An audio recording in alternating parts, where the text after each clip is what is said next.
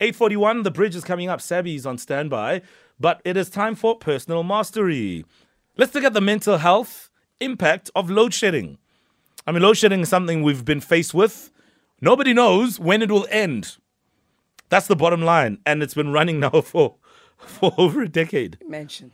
I mean, this weekend was, the first time, I think, in a long time where we didn't really have blackouts. Well, not from load shedding anyway. So it's just, and now it's back, right? I mean, really. So it's definitely causing a lot of stress, anxiety, so many things you've had to put off and maybe shift things around. And some of these shifts are costing you money. And that is also creating the anxiety where now it's takeouts upon takeouts because maybe you are not prepared, or maybe you thought there was no load shedding or that it was happening at 4, but instead it happened at 2.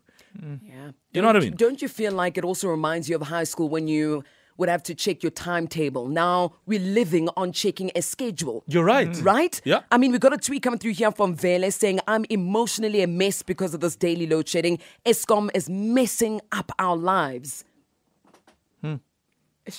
The boss is at our load window. shedding moment. Yeah, we just had load shedding now because our boss is literally standing outside the window saying, time is ticking. Time is ticking. TikTok. Waiting And for you today guys. He's actually smiling. Have you guys noticed when he's being kind, he doesn't smile? I know. That's very true. So I'm worried. Why is he drinking so much water? Why is he leaving? He just said 2 of you. You. What's happening? 2 of us are leaving. Oh my gosh. 2 of us are getting bonuses. Oh my gosh. Anyway, as we digress. Shoo, load shedding moments. Yeah. Let's chat to Professor Renata Schoe-man, who's a psychiatrist and head of healthcare leadership at Stellenbosch Business School. Good morning and thank you for your time. Good morning, everyone. Good morning, listeners.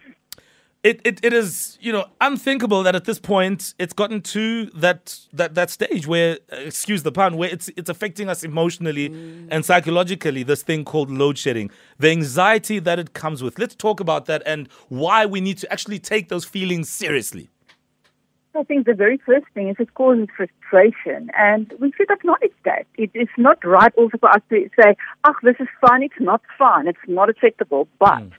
No pun, well, the pun is maybe a thing that we have a choice whether we give Eskom the power or not, since they're taking it away from us. So maybe we should claim back what we can. The very first thing is to acknowledge your frustration and also the uncertainty. And the second thing then, when you can do, because uncertainty creates a lot of anxiety, is to get a good app, with that schedule, whether you use Eskom's push or whatever app you use, and not seeing it something punitive like a school timetable, but rather see it as an instrument that can empower yourself to plan your day.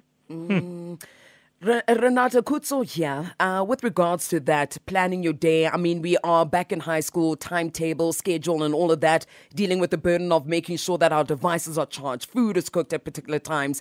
But how do we deal with the feelings of hopelessness as the situation just gets worse? I think the very first thing is trying to be flexible. If you're going to have a fixed mindset and saying, I have to eat this tonight, it has to be cooked food, I have to exercise at this time of the day, I have to watch this TV program at that time, then you're going to create more problems for yourself and more a sense of, I have no control, it's useless, it's hopeless, it's worthless. So we need to be flexible. You can maybe watch a recording of your program or that reverse viewing, whatever you call it. You can maybe use the time where there's blackouts or where there's no electricity to spend quality time with your family or to go for a walk. It doesn't have to be something bad necessary for you in an emotional capacity. The third thing is also, I heard that you mentioned, it costs us more money because we need to eat more takeaways. We don't have to. There's nothing wrong with a slice of bread and peanut butter. So also to shift your meals around and your expectations of what is a hot meal or a cold meal, should supper be hot. We can be creative. And that can be fun, being creative, planning meals, the gathering, eating, etc. Yeah, I mean, Prof, you hit it quite well on the head when you spoke about frustration, because life is frustrating if it's not the cost of living and whatever your work situation is, your personal issues.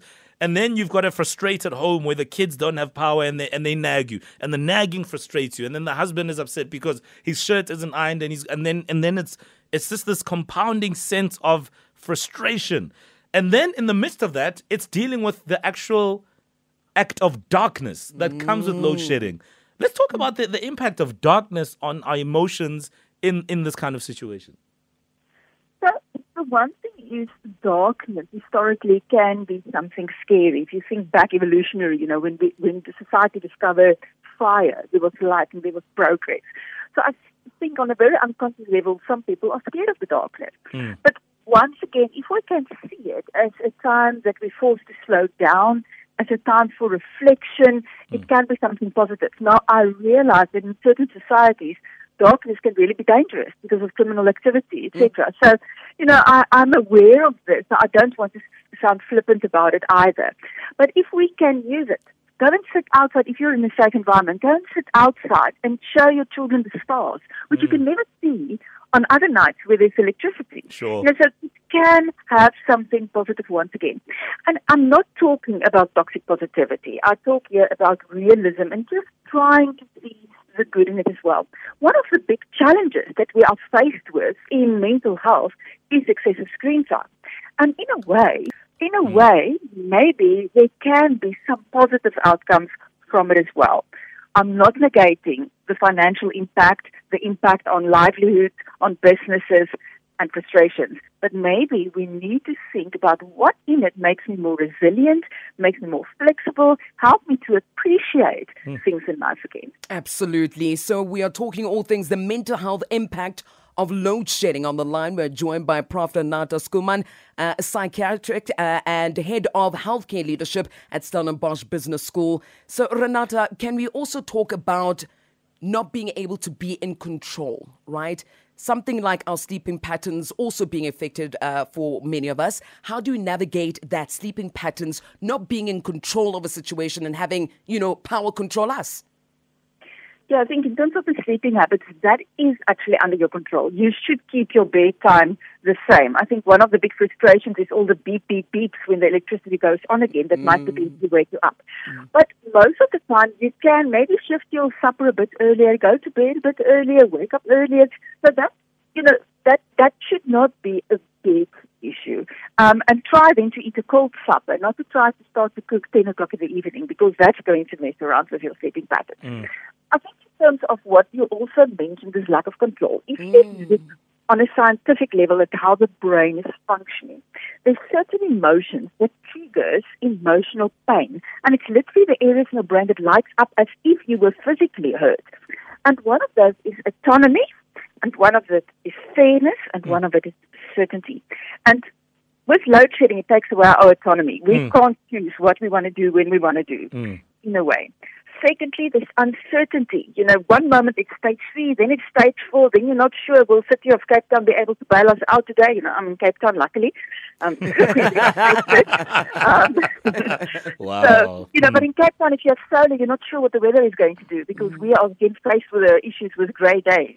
So there's pros and cons, but then also the fairness. Why does if you're a certain person on the governmental level, you don't have load shedding, I've read in the newspapers. Yeah. Now, what's fair about that? We as taxpayers work hard, we pay our taxes, we're sitting without electricity where other people are not affected by it. So that unfairness, those are the 3 emotions that physically trigger pain in our brain, and that's why we have such a strong emotional response about, for example, load shedding. But there's also other things in our environment that can trigger the same feelings.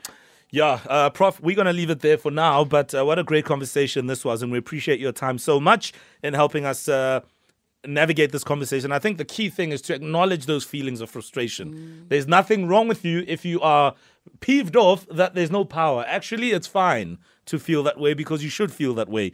Professor Renata, Schoe-man, psychiatrist and head of healthcare leadership at Stellenbosch Business School. And Mo, can we also just act and move with kindness? I think a lot of people are frustrated. Also the guys at the traffic lights trying to assist us. It's a bit of anger. I remember seeing one person trying to knock over one person because he was just frustrated. But an act of kindness, we're all in this together. It's not just you experiencing the load shedding.